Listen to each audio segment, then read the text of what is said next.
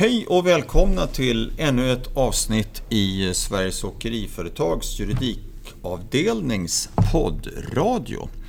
Idag ska vi prata om nya bestämmelser för bulktransportörer som är döpta till bulk 20 och ersätter då de gamla bestämmelserna som heter bulk 91. Och vi som ska prata lite om det här, det är jag, Fredrik Engström, jurist på Sveriges Åkeriföretag, och Marcus Wendel som har jobbat på Sveriges Åkeriföretag men har lång egen erfarenhet från yrkeslivet av bulktransporter. Ja, Marcus. Hej Fredrik. Hej.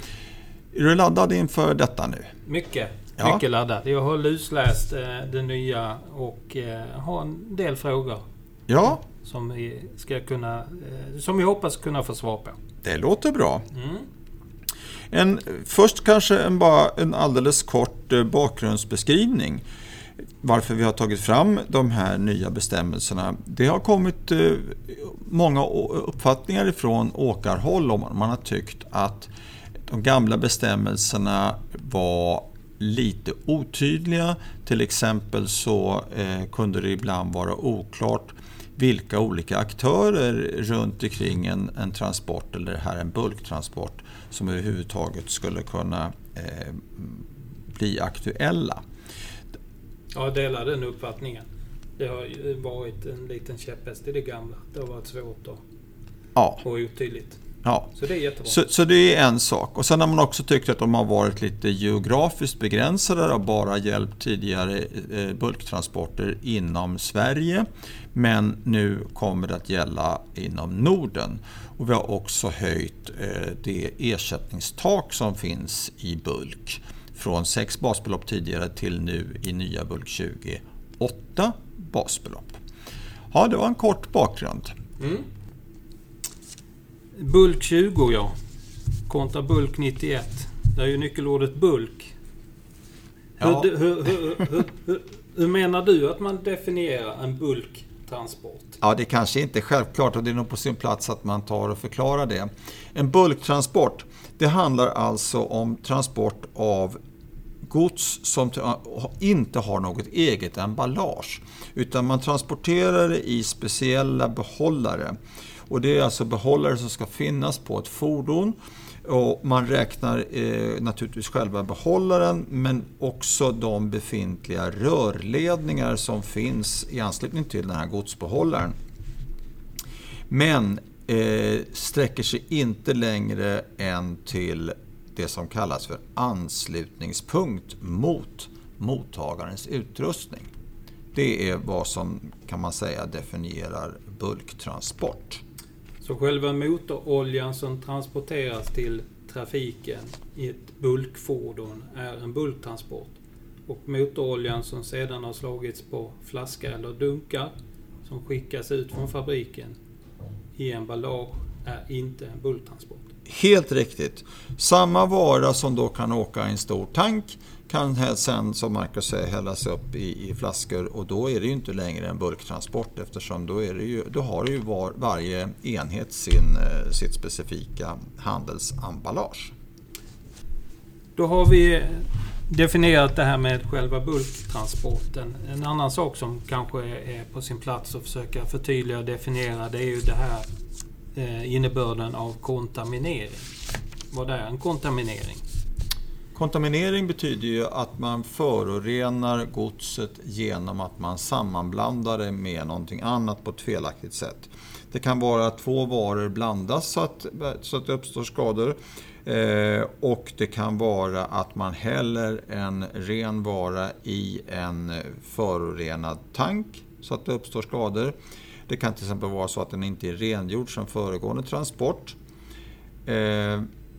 Viktigt att tänka på dock att det är det som är kontamineringen, men bulk 20, liksom bulk 91 gjorde, handlar bara om de skador som uppstår hos mottagaren efter att man har lossat godset. Men det kommer vi prata mer om lite senare. Vad säger du, Marcus? Vad har du sett för någonting som du kan tycka verkar oklart eller bra eller dåligt? Alltså det finns ju framförallt mycket bra i de uppdateringarna, men det finns ju också säkert en del frågetecken. viktigt att klargöra det här när man pratar kontamineringar, som vi varit inne på, att just att det är begränsat till kontamineringar. Och där har ni väl lagt en del möda vid att formulera på ett annat sätt. Precis. Det har vid utförande av bulktransporter ibland handlagts på ett märkligt sätt. Det vill säga där man inte har tagit fasta på att det bara är fråga om kontamineringsskador och att dessa kontamineringsskador ska drabba mottagaren och till och med den avsedda mottagaren. Och varför man säger avsedd mottagare, det beror ju på att om man skulle till exempel lossa godset hos fel företag eller fel kund, fel mottagare. Man åker till fel adress. Man åker till fel adress till exempel. Så kan det ju hända att man skapar skador hos mottagaren. Men det var fel mottagare, den omfattas inte av det här avtalet, fraktavtalet som ligger till grund för hela uppdraget. Och då blir det ju en annan situation. Ja, men då har vi den bilden något tydligare. Men hur definierar man egentligen de olika parterna i bulk 20? Bulk 20, ja. I kontra bulk 91 eller generellt.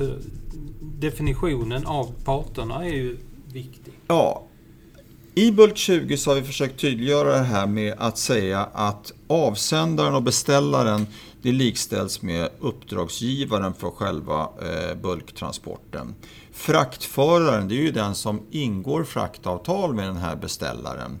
Det kan ju vara en speditör eller någon form av förmedlare. Det kan naturligtvis vara ett åkeriföretag. Men det är hur som helst den som åtar sig att den här frakten ska äga rum.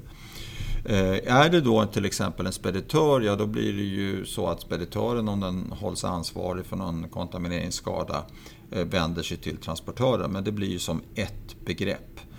Och sen har vi mottagare, och då är det viktigt också, som vi sa nyss, att man är tydlig med att det är ju den mottagare man ska åka till som omfattas av de här bestämmelserna. Ja, men då är det tydligt definierat och det är viktigt. En annan sak som jag har noterat är ju att bulk 91 omfattade ju enbart Sverige. Nya uppdateringen, där skriver ni att det omfattar Norden. Varför har man... Jo, det är så att våra åkare har märkt en större efterfrågan på bulktransporter som inte bara går inom Sverige utan som avser Norden. Och därför så är det ett önskemål att det här ska utökas. Från försäkringshåll kan jag nämna att då har man sagt så här, ja men blir det inte det här konstigt om man utökar utanför Sveriges gräns, för att då har man ju CMR-konventionen som gäller för internationella transporter, medan det är Sverige inrikesvägtransport. Men då är det viktigt att hålla i minnet att det här bulkbestämmelserna handlar ju inte i något sammanhang om att ersätta skador på det gods man har i uppdrag att transportera. Det, om man förstör godset som man har lastat eller ska lasta, så är det ett ansvar som ligger under vägtransportlagen, inrikes eller CMR om det är en internationell transport. Så det påverkas ju inte av den här frågan. Mm. Några andra synpunkter från försäkringsbranschen vad det gäller att gå på hela Norden? Nej, det är egentligen det man har varit lite bekymrad av. Kan väl också nämna nästan som en kuriositet att bulkbestämmelserna redan 91 och fortfarande i bulk 20 så heter det att det är ersättning för person- eller sakskada som drabbar avsedd mottagare. Och då har ju försäkringsbranschen sagt så här att men vad är det för personskador som kan tänkas bli aktuella? Svaret på den frågan är ju att det är ganska långsökt. Det är väl inte personskador som regleras enligt de här bestämmelserna. Men det är faktiskt så att åkarkollektivet har tyckt att i och med att det stod personskador i de gamla bestämmelserna så finns det väl ingen anledning att minska omfattningen på dem. Och då har det fått stå kvar helt enkelt. Ja, för det var ju en reflektion jag gjorde när jag läste det nya. Varför står det kvar? För min uppfattning är att man hade kunnat stryka det. För det som du säger, det uppfattas ju av andra bitar. Ja. Sen kan jag förstå också att man vill ha in och behålla så mycket som möjligt. Man kan väl säga att det är en eftergift för de som har önskat förändringar, att det inte ska bli för mycket. De vill ha förtydliganden i och för sig, men inte för mycket inskränkningar. Ja, men det är bra. En annan grej som jag noterade här också som jag tycker är jättebra, det är det här när man pratar anslutningspunkter. Ja, det har varit ganska mycket förvecklingar tidigare om var ansvaret börjar och slutar. Men det kan inte nog betonas att det här ju uteslutande handlar om kontamineringsskador, som alltså betyder att man sammanblandar gods eller man skickar in rent gods i en förorenad bulkbehållare exempelvis. Och på det viset så blir det en kontaminering. Men bulk gäller först om denna då kontaminerade vara lossas hos mottagaren, och på det sättet mottagaren lider skada.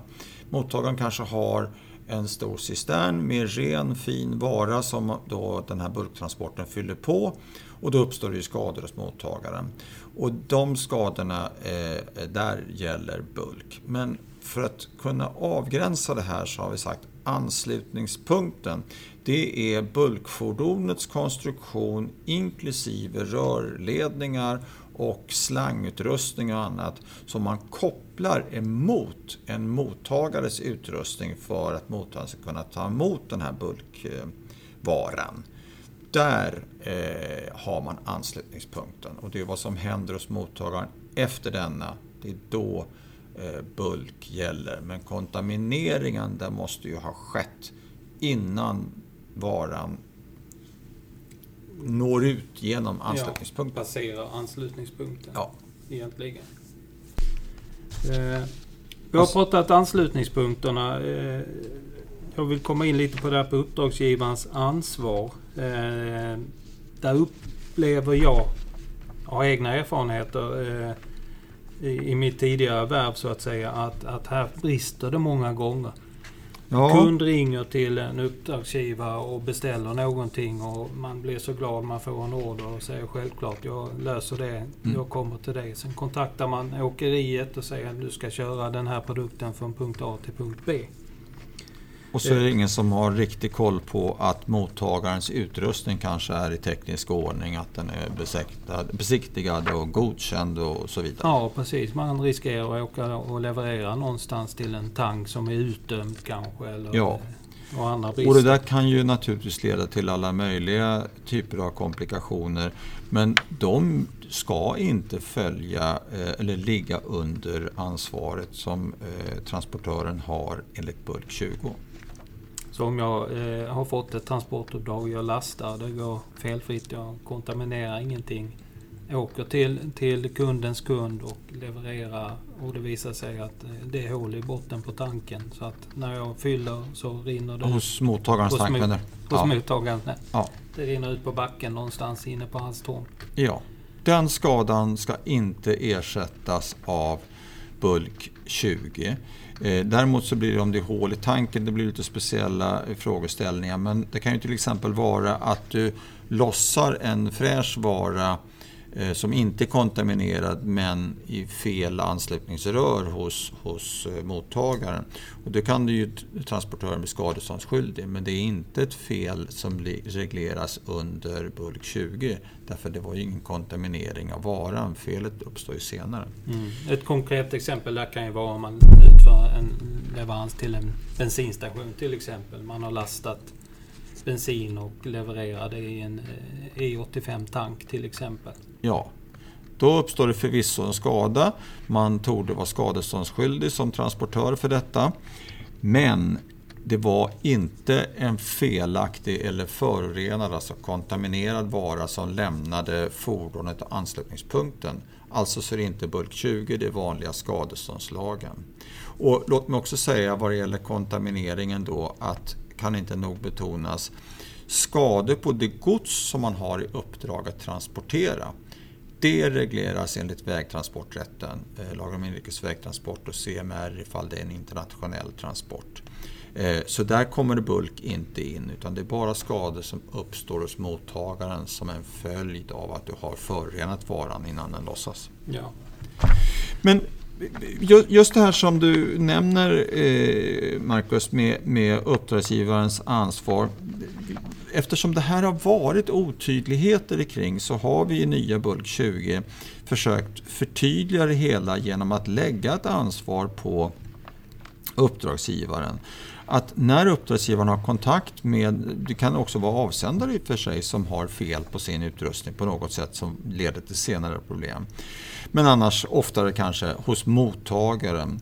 Att det ställs krav på att mottagarens anläggning och utrustning i övrigt då är både godkänd och att den fungerar som den ska och att den är ändamålsenlig för att ta emot bulkleveranser. Det kan vara en fråga om en silo som kanske har igensatt avluftningssystem eller någonting och det kan leda till alla möjliga skador. Men det har inte med bulk 20 att göra. Och det är viktigt att betona. Ja, det är viktigt, absolut. Och det är min uppfattning att det har förtydligats avsevärt i uppdateringarna som har gjort. En annan reflektion som man kan göra där är att när sånt här händer så kostar det ju stålar. Det är riktigt. Och nu kostar det mer stålar än vad det gjorde i bulk 91. Man har ju så höjt basbeloppet då från 6 till 8. Ja, just det. Vad det kostar det beror ju på förstås naturligtvis vad skadan är värd. Men våra åkerier har tyckt att 6 prisbasbelopp då kanske är lite lågt i vissa sammanhang och därför så har man önskat öka det och då har man tillsammans nu med försäkringsbranschen kommit fram till att 8 prisbasbelopp kan man höja upp detta till. När man pratar om det här med max antal prisbelopp så kan det ju vara värt att notera att det här är ju både en utökning av ansvarsområde för en transportör, alltså en fraktförare, men också en begränsning. Det är ju en utökning så tillvida att vägtransporträtten, alltså lagen om inrikes vägtransport och så vidare, där talar man ju inte om skador hos mottagare. Så där får man ju ingenting via de reglerna. Däremot gäller ju skadeståndslagen och då finns det ju ingen särskild begränsning. Då är ju skadan värd det som skadan är värd. Men här i bulk 20 då säger man att men mottagaren kan under de situationer som vi beskriver med kontamineringar få ersättning till skillnad från vägtransporträtten i övrigt. Men för att detta inte ska bli hur mycket som helst så finns det en ansvarsbegränsning på dessa 8 prisbasbelopp. Jag har tittat lite på det här med begränsningar av fraktförarens ansvar också och det är ju inga större skillnader som jag ser det i varje fall. Men kan du inte berätta lite om de begränsningarna vad de är och varför? Ja, vad de är och varför för det. Ja, viktig definition är ju som vi har sagt redan flera gånger att man ansvarar inte som fraktförare för skador som drabbar någon annan än mottagaren. Eller som leder till någon slags tredjemansskador och så. Utan det är skador som drabbar mottagaren är en väldigt viktig begränsning. Och sen så är det ju då vanliga saker att man har fått oriktiga eller ofullständiga uppgifter om godset som har lett till skador. Där finns det en ansvarsbegränsning för fraktföraren. Om godset är bristfälligt märkt eller deklarerat kan också vara ansvarsbegränsning. Om det är skador som uppstått till följd av alltså bristfällig beskaffenhet hos det här godset som man ska transportera och vad det sen kan föra med sig. Och också väldigt viktigt att inte på något sätt i något fall så ersätts det transporterade godsets värde om det blir skadat under de här bestämmelserna. Däremot, som vi har sagt, under vanliga vägtransporträttsliga bestämmelser, det här med 150 kronor per kilo inrikes och det finns andra bestämmelser vid internationella transporter. Så det är en viktig definition, eller rättare sagt beskrivning av begränsningar då i fraktförarens ansvar. Jag har ju några exempel som jag med min erfarenhet kan hämta från verkligheten. Där man kanske då ska förtydliga och definiera vad det här innebär. Om vi till exempel, jag har ju ett långt förflutet i branschen. Oljebranschen, petroleumbranschen, exakt, vad det gäller bulktransporter. Och ett exempel då kan ju vara till exempel att tankbilen har varit ute och levererat bensin till bensinmackar på förmiddagen. Han kommer tillbaka till depån och ska lasta diesel. Han ska åka till en bonde eller han ska åka till en annan bensinmack och leverera diesel. Av misstag så finns det bensin kvar i tanken när han lastar, så att det blir en kontaminering som sker på bilen. Om föraren upptäcker detta innan han lämnar platsen, är bulk 20 applicerbar då? Nej, det är det inte. För förhoppningsvis om man upptäckt detta så gör man någonting åt det. Ja. Och då har ju inte godset har inte kommit fram till mottagaren, så det har inte uppstått någon sådan skada hos mottagaren som kan ersättas i bulk 20. Däremot så är det ju en godsskada som har uppstått och den ska ju ersättas enligt vägtransporträttsliga regler. Föraren upptäcker inte den här kontamineringen utan han åker till bensinmacken och levererar den här dieseln. Eller bonden tror du exempelvis. Ja, men jag vill fastna vid bensinmacken för att då kan jag bygga vidare. Ja. Han levererar den här kontaminerade produkten på bensinmacken rakt ner i dieseltanken på bensinstationen, så har du en mix av bensin och diesel. Gäller bulk 20 då? Ja. För att då är det ju en kontaminerad, alltså en förorenad produkt. Diesel och bensin har ju blandats i den där tanken i ditt exempel. Och det leder ju till skador hos mottagaren. Och det ersätts enligt bulk 20s bestämmelser. Och fortsättningen på detta då. Nu ligger det kontaminerad produkt i mackens tank och nu kommer kunderna att tanka.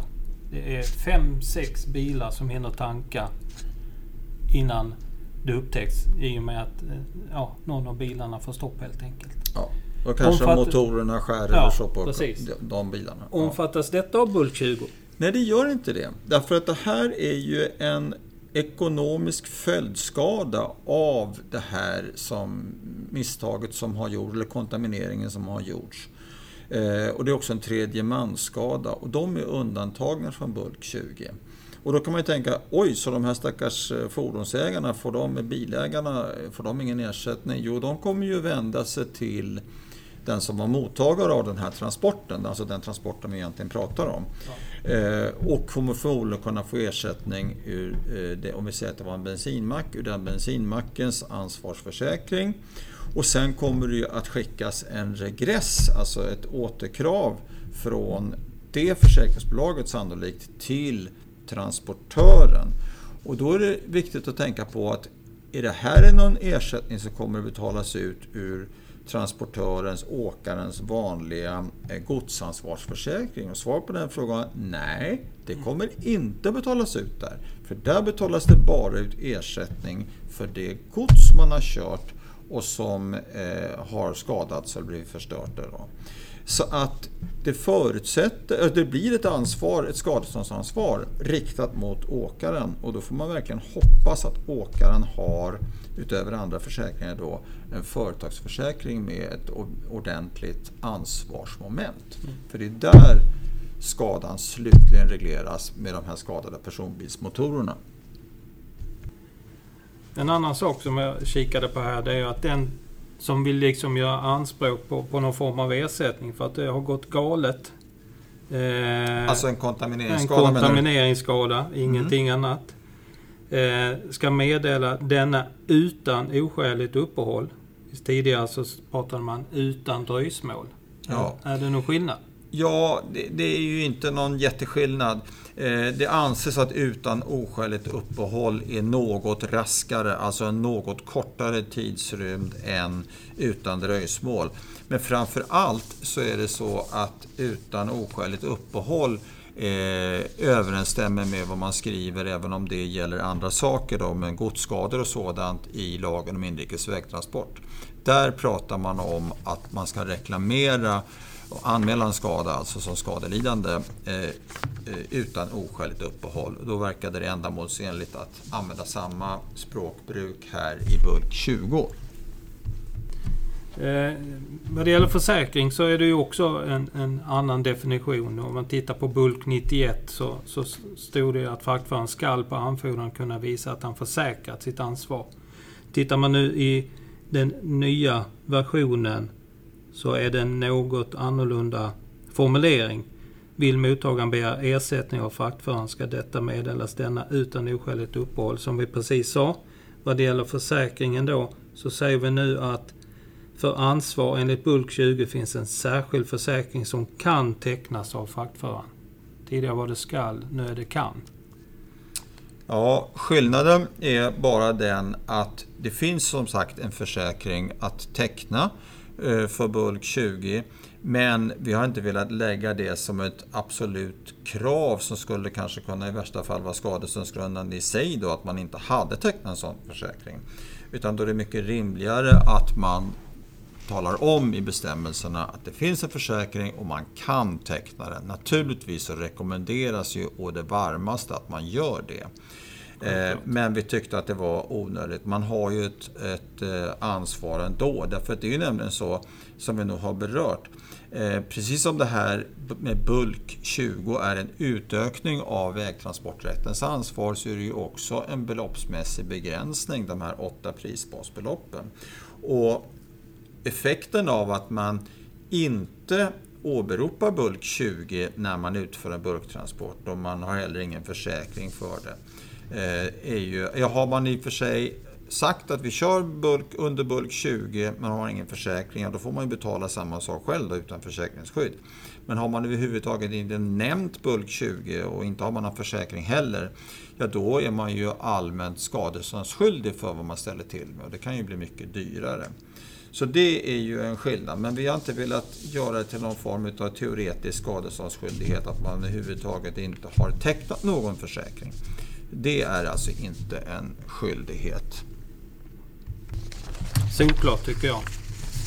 En sista fundering som jag har här innan vi kanske ska summera någonting, det är ju bulk 20. Jag har den fysiskt framför mig i pappersform.